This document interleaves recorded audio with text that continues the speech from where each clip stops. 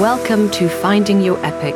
This is a show where senior level women share their epic moments, telling the story behind those light bulb experiences where they learned a powerful skill that shaped their career progression.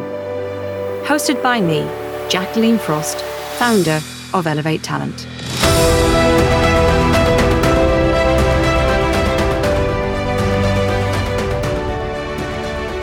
Today we are talking with Jane Karczewski. Jane is Head of Investors Business Development at Societe Generale. Jane and I met 10 years ago, and at the time she was the co-chair for City Women, and in fact was the first woman in a P&L role to be on the network board. And I know she'll probably hate me for saying this, but when I think of Jane, the word trailblazer comes into mind. I've lost count of the many times she's been ahead of the curve, and it's always done with such humility. On top of that, each time she does something new, she just fits in and it feels like she's been there for years. Welcome, Jane. Thank you, Jacqueline. Excited to talk to you. So on that note of trailblazer, are you happy that I call you that? I guess classic female trait. I'm not necessarily comfortable in a way, but yes, that you call me that. I guess I think that I just do things because it's part of who I am. And it's the way I proceed with business. But I guess when I do look back at my career, I do think of some of the steps I've made along the way and different directions I've gone in, which, has made me a little bit unique, maybe. Well, definitely ahead at the forefront. And also when you're looking back, I mean, today's session is epic agility. So when you look back, when did you think you developed that agility, that adaptability? I'm an only child, actually. So I think quite early on, I adapted myself to be able to make friends quite easily because I didn't have siblings. And also my father was Polish, mother British. My father was very much driving me to experience all sorts of things. And actually, interestingly, although he was Polish, he wanted me to learn German quite early on. So I started that at school and I started going abroad when I was 13. So back in the day, which is sort of going back quite a few years now, going abroad on a plane on your own and being an only child and your parents putting you on a plane to be received at the other end without mobile phones and someone picking you up was quite a challenge for them, I think, now I think about it. But it taught me, yes, to adapt. So quite early on, I was put into different cultures to try and develop myself as a person, but ultimately to learn a language. But it taught me a lot quite early on, I think. So I think it was at quite a young age, I learned this ability to adapt to situations in order to learn from them and get the best out of them. It's fascinating, isn't it? I do find birth order and family dynamics fascinating. And there is a lot of research on this that suggests that children do tend to find their niche within the family unit early on. And then they use these strategies to master life and master business and master relationships, whatever might follow on. And so it's been a big impact, hasn't it, for you? Absolutely. And it's interesting when you look, I do a lot of work, obviously, at Societe Generale, have done across my career with the next gen and graduate hiring and bringing youngsters through the curve. And you do start to see, based on their backgrounds and their education, how they're adapting to situations very, very differently, right? And that's where we do need to give back a lot more to some of the less privileged environments around us from a schooling point of view, because they just don't have that sort of support to be able to put themselves out there and like some of the private system gives the children, right? To give them the challenges, which, I think we need to challenge that a bit more. Yes, because so many people, their upbringing, of course, that it's not just a school behind them, it's parents as well. And of course, if you have families where it's just the schools can only do so much. It's definitely teamwork, isn't it? Teamwork together. So if you're missing part of that, I agree, definitely. What I've been doing for a very long time is trying to level the field in the business world agenda-wise. And so, no, you will never get me arguing against leveling the field. I'm definitely a big proponent of that. There's one other thing about your background, because there's a lot of research out there on the importance of P&L experience for board roles, which you do have. So what made you decide to have a career in banking? I didn't actually decide to have a career in banking when I was younger. And I guess this falls into sort of who I am a little bit. So I did languages at university and I didn't really know what I wanted to do with them. But obviously I spent a year abroad as part of that. Spent a year in France and at the time met a Frenchman, not my husband, ended up going back to be with him. And he decided he didn't want to be with me anymore. But as a result of sort of moving along a life cycle, I ended up in France and ended up working in the VIP lounge of a business lounge in Nice, and got approached by lots of businessmen at the time, went through the lounge, but ultimately via that experience got a job at an FX hedge fund in Monaco. So that's how I fell into finance. But then obviously being part of it started to get the buzz, the excitement, the ability, the whole joy of sort of trying to think ahead and understand what you were trying to achieve out of a trade or a dialogue with a client. And I like that buzz and the excitement and the fast movement of things. So I think that was when I knew that I'd found something I enjoyed. Then I came back to London, and I guess I sold myself quite well because I'd only been in Monaco 2 years, but I ended up getting a temporary job at Morgan Stanley on the trading desk. And after 18 months, I was taken on permanently because I used my languages, something that was unique about me. Above being a female, I used my languages to develop the international client base, mainly in Europe because I spoke French and German. And as a result of that, I moved into sales and business development. And then I got the buzz of that sort of connecting with clients, solutions, but ultimately seeing figures tick up on a spreadsheet or a system was something that excited me. But I think ultimately I liked solving problems for clients and helping them find solutions to make them look good, to make them feel better about themselves. So I think that's how I fell into it. And it's been my life for 30 years and I'm hugely passionate about it. But ultimately, it is about making money for the organization and the client. But I think the cycle has now started to change because it is more about doing the right thing, not only because there's less spread in the system, regulation, increased liquidity, more competitors. But now with the whole ESG approach, of which I get heavily involved with the SocGen as well, it is about doing the right thing. And I think having built that sort of financial career in the P&L, I feel that even in my day job now, I'm able to give back because we're encouraging clients to do the right thing, but encouraging the wider society to do the right thing as well by that, because you're encouraging people to invest in the right way. So yes, I think, random routine, but fascinating routine though, because glamorous start in Monaco. I don't know many people who start their careers in Monaco. Well, you end in Monaco, don't you? Yes. And, even just you talking about this now, you're talking about how the business has changed, obviously hugely over the last 30 years. You're saying more regulation, more competition. So how has your agile approach helped you with your career progression and helped you, with the ever-changing business world? Yeah. So I started my career at Morgan Stanley, and that was actually in the heydays. It was the bull markets. Everything was going well. There was a real buzz around getting things done. I wouldn't say I get bored quickly, but I was always looking for something new to try and challenge myself. And one of the first things that I think of, even at Morgan Stanley, was I started to develop the emerging markets franchise when things weren't really developed. So that was, again, learning something new, putting stuff out there, going abroad, going to Russia at the time, Poland, Turkey, and again, learning from those new cultures and those experiences and how you adapt to those styles of clients to get them to do things the way you think they should be doing them because you believe it's the right thing to do. So that was one example of how I started to use my agility, adaptability. Then towards the end of my time at Morgan Stanley, it was quite apparent that I wasn't going to make MD short term. I got to executive director because there were people above me that were going to get that before me. And then I was approached by Deutsche Bank to go to work for them as an MD. So went through a quite heavy interview process, ended up getting the role and moving to Deutsche Bank. And I think that was my biggest step, my biggest risk take, because I was managing team, managing a big P&L on my own. And actually, I think that was really tough.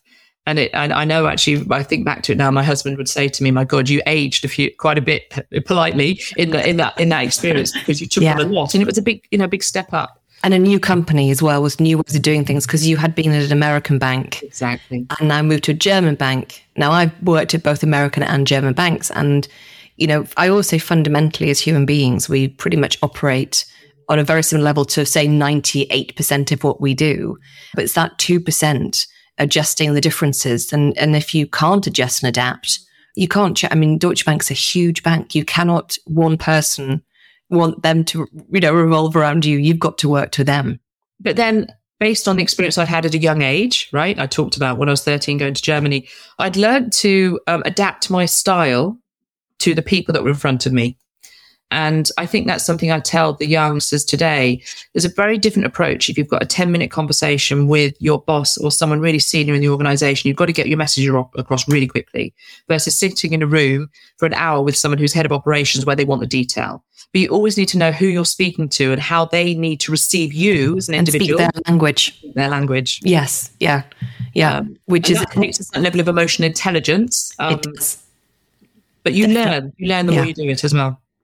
Yes, no, complete. And it's interesting because this has been mentioned in other podcasts too. And it's a central theme, what others have shared about, aligning yourself to values to what the company want, or aligning yourself to what the goals of the company are, and to make sure that you're adding value, moving the dial.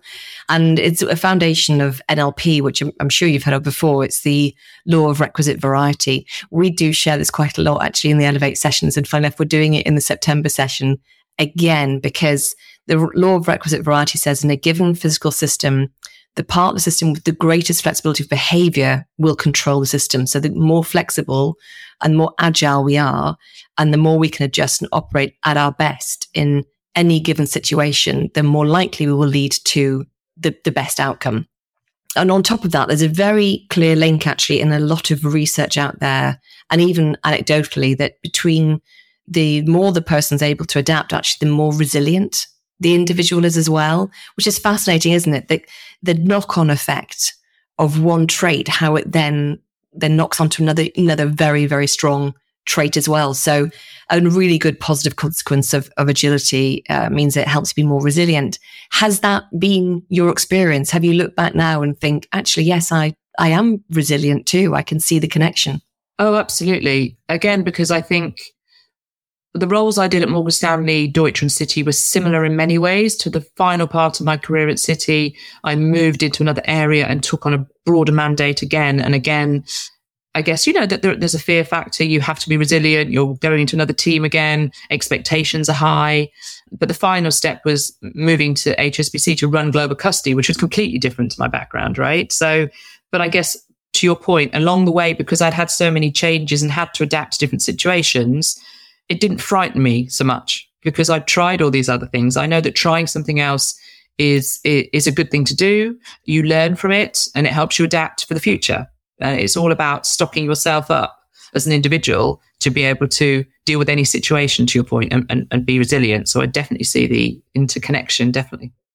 Yeah. And even as you were saying this as well, I'm thinking that it probably means that you are, again, going back to this, that you were a trailblazer at the start, because to be first to do something involves a risk because you're going hugely into the unknown. I mean, there can't be any more unknown than being the first to do something. So I guess everything you're saying is that your ability to take risks was because you thought, actually, I know I'll be able to adapt and get it done. I know I'll be able to respond to whatever's thrown at me and get it done. Yeah, that's true. And actually, I think about it, even my husband won't like me for saying this, but at home, if I think about, or you may deal with parents or relatives who are not in the world that we're in on a day-to-day basis. And for them, the smallest thing is a big drama. Whereas for me, it's just like, this is really, believe me, what I have to deal with on a daily basis. This is nothing. But it just shows you that because of the experience that I've had and others similar to me have had, it creates this resistance around you because you put everything into perspective. And we can also say that about some life experiences, with respect to, we've talked about this on other occasions, how fragile life is and some of the other things that go in our lives around us that make you appreciate that you have to live for the moment and have a go, because if you don't know, do you? You don't know what's going to come out of it, where it's going to lead. No, and limiting as well your own career progression and your life in that way as well, that you're not living it to the full. It's definitely a consequence. So when you're taking these risks, one thing that sometimes we get feedback from either the coaching clients or the many amazing, wonderful women throughout the world who are on the Elevate program, they will talk about the fact that if they take a risk, the backlash can be worse for women than it is for men.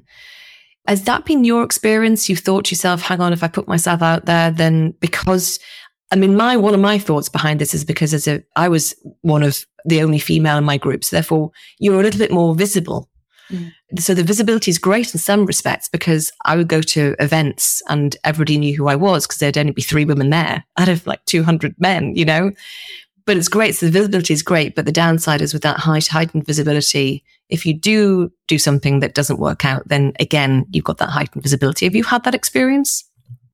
Yes, I think I have. I think I would definitely say that, unfortunately, in the current environment we're in, there's definitely the speak around us where male colleagues will say that she only got the job because she's a woman, because we're trying to tick that box at the moment, which is unfair, ludicrous. And I've had that when I moved to HSBC. I had one of my former colleagues, stroke bosses, saying, "Wow, you must have interviewed well," as in, could you possibly have been capable for that job? Which I would slap him. Yes. I don't think he realised what he said, or he meant it in that kind of way. But he obviously said it without thinking, and that made me think. So I do think that, people do look at you more because they expect you to be this strong, powerful woman that's got the role, that's going to deliver. But I don't think I've ever let that really frighten me. I don't think, because I do think there are more positives to, a little bit to your point, Ella, to your uniqueness, that can really make people want you to succeed. And I do think there's a greater movement behind, because I think the percentage of females has increased in the organizations generally. There's that backbone of support where people do ultimately want you to succeed. And I do think that certainly when I look at my role now at SocGen and some of my former ones, but certainly my specific management team around me are like, we're going to make this work, and I'm going to help you, which is good. Because people are still focused on the fact that we are, unfortunately, still a bit of a minority. And there are the challenges that we get, not necessarily from our direct management, who are supportive, but it's that middle tier, the next level down, who are the ones talking about, I'm now a middle-aged white gentleman, so I don't get the same opportunity as my lady colleague over there. So, but to your point, it's more about the visibility. We're still a minority, so it's more visible, whether you're doing well or whether you're doing badly, more on a pedestal. And as human beings, it is in our nature to highlight the negative and forget the positive. And again, there's a huge amount of research around that as well. Again, do you think that the comments on the differences in the way that women lead compared to men, there's lots of comments that say that they're done differently, but actually, when it comes to leadership skills, there's very little difference in the genders of who has the skill and who doesn't. It's really come out that for the vast majority of people, men and women are pretty much on a par when it comes to leadership skills. But do you think that's true of agility? Do you think men are as agile and adaptable as women are? Do you think there's a gender war there that women are winning? It's interesting. I have 2 views on that. I think quite often I've seen some of my male colleagues get offered a role that's completely out of their realm more naturally. Oh, they'll be fine. Let's let them have a go. But actually, of the people that I've seen who have done that, there have probably been more failures than successes, maybe because they are less adaptable and less agile, unless they've got political support and they've been in the organization a long time. But I would say on the flip side, females that I've seen do that, because of that, I think generally us women have more of an empathy and more of a sort of a second sense, so to speak. So they can read rooms, they can read characters a little bit better. And I do think that is hugely important in leadership. And therefore it allows you to, a little bit to my earlier point, adapt your style to the people in the room to get the best out of them. And that's not just the case for clients, that's the case for individuals and teams at all different levels. So getting them to sort of follow you on your journey, I think it is important. And I think females have that ability a little bit more. Yeah, it's interesting. As you're talking about giving people what they need and adapting to the individual, I don't know whether did you ever watch The Fast Show, which is out, it's years ago. Do you remember Ron Manager? Yes, yeah. And the clip with him, I bet you can find it on YouTube somewhere, because the clip with him where he talks to the Italian football player in Italian, then he goes on to and even does the accents, like the Welsh accent, the Liverpool accent, and talks them all in their own way, the halftime pep talk. And I have to say, I always think about that when I think about when you want to get the best out of people, because obviously that was done in humour, but that's the way it works, isn't it? that's you speaking literally speaking the person's language, even though it might still be English. And that's one of the reasons I found it fascinating, because I do languages. So I used to absolutely love using, because I got so much more out of my clients because I was in their culture and used their language. And interesting, my husband even teases me now, if we go on holiday to Italy now, I don't speak fluent Italian, but everything I will say or try and do it with the best accent I possibly can. And he teases me all the time, or, mummy speaks fluent Italian, speaks fluent Russian, speaks this, because I sound like I do because I say the odd word, but I'm trying to connect with the waiter or whoever that is to make them feel comfortable with me. But I think it's a wonderful thing. I mean, I do my very best with that. I mean, like you, I speak languages, but I was joking recently when we were in Portugal at a supermarket and I was just trying to get some chicken, and the lady was great and she didn't speak any English, and I got what I wanted in Portuguese, and my nephew was like, "Oh, I didn't know you speak Portuguese well." I said, "No, I think that's probably the worst Portuguese she's ever heard in her life." Because I could tell she was looking at me a bit perplexed, because I think I was trying to use Spanish words as you do, but trying to pronounce them in the Portuguese way. I got my chicken, is all that matters. And she was very happy and she smiled and I said, "Thank you." Yeah, there you go. That's what's important. We won. But he's like, "I didn't know." "No, I don't. That's probably the worst Portuguese she's heard in her life." The other thing as well, it's interesting, is that the different in the way that genders can get different recognition, because again, there's a study on the fact that we were doing this podcast today. I did a little bit of research. There's a recent study in Australia from the University of Western Australia that found that women actually get more recognition than their male counterparts for adapting to change in the workplace, which is really interesting. However, there is that risk, isn't there, that while adapting is a great skill, it's overdoing it. So how do you balance this powerful skill so you're still fulfilling your own goals? Yes, the team wins and the organization wins too, but you keep an eye on the fact that you're winning too. I think it's always, to your point, you have goals in your head, in your organization, about what you want to achieve. And there are steps that you take to get there. And part of those is bringing certain areas or departments or influencers or stakeholders with you. And therefore, the quicker you can connect into that infrastructure, the better. And that's where the agility comes in, because as you've pointed out, I've moved, as an example, across different organizations with very different cultures.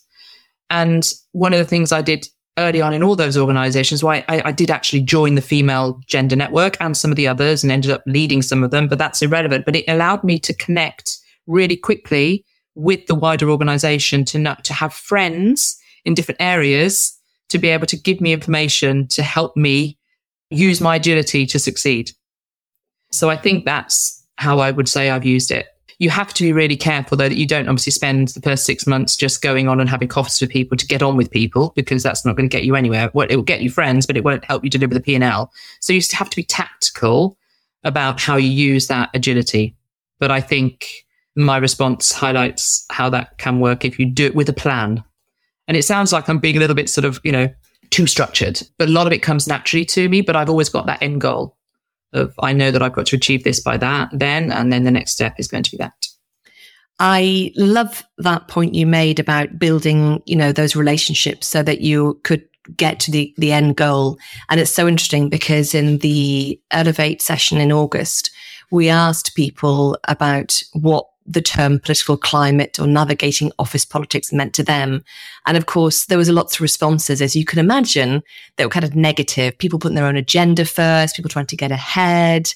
And it was interesting because how we describe office politics, the way we define it is we say it's about building collaborative relationships.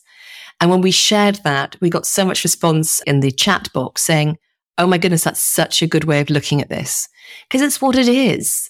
And I don't blame people for being put off something if it's seen as a negative and thinking, well, I don't want to be seen as that person where I'm just about me and my agenda. And of course, there's always a percentage of people who will be like that. But for the vast majority, men and women, both. And obviously there are men and women who the more negative aspect of it. But I just think it's a really positive thing. And I think, again, back to your situation, what you just shared there is that building those relationships and therefore being able to use that knowledge is incredibly powerful, incredibly powerful. The other thing that I actually, just off the back of that point, and I think it really is a point worth making, is people can overthink things. And I think females, again, because they do question themselves more, do overthink things. Agree. And I actually was at dinner with a client last week and we had quite a chat about this. She said, people will come up to me and say, oh, well, I'm not going to do this because I know he doesn't like me. Da, da, da. And they're trying to think what the person's thinking when they're probably not even thinking that. Right. So this whole point, your comment around some people saying that it's a political agenda and it's negative. Why is it negative? Everyone is doing the same thing and it's all about an end goal, and people are just using their influencing powers for the best goal for the organization and the P&L. That's generally what is happening there. I'm generally convinced around that, because I think gone are the days when it's just about politics, because people see through that now. They really do. I agree, they do. Now, at the end of all the Elevate sessions, we always end with a final thought, and that's a quote, either from somebody inspirational or something, just a motto or a quote that you live by. Would you like to share the one that you brought for us today? So mine is, unless you have a go, you don't know. Because that you need to try, learn, and then you adapt. But definitely have a go, otherwise you don't know. No, you're absolutely right. If you don't have a go, you don't know, and you will never know. That's very powerful. That's a great motto to live by. Thank you so much, Jane. We hope you've enjoyed the podcast on the topic of epic agility. Now go find your epic. Thank you for listening today. If you would like to learn more about any of the tools and strategies discussed, please do reach out to us on LinkedIn or contact us via the website on team@elevatetalent.co.uk. Now go find your epic.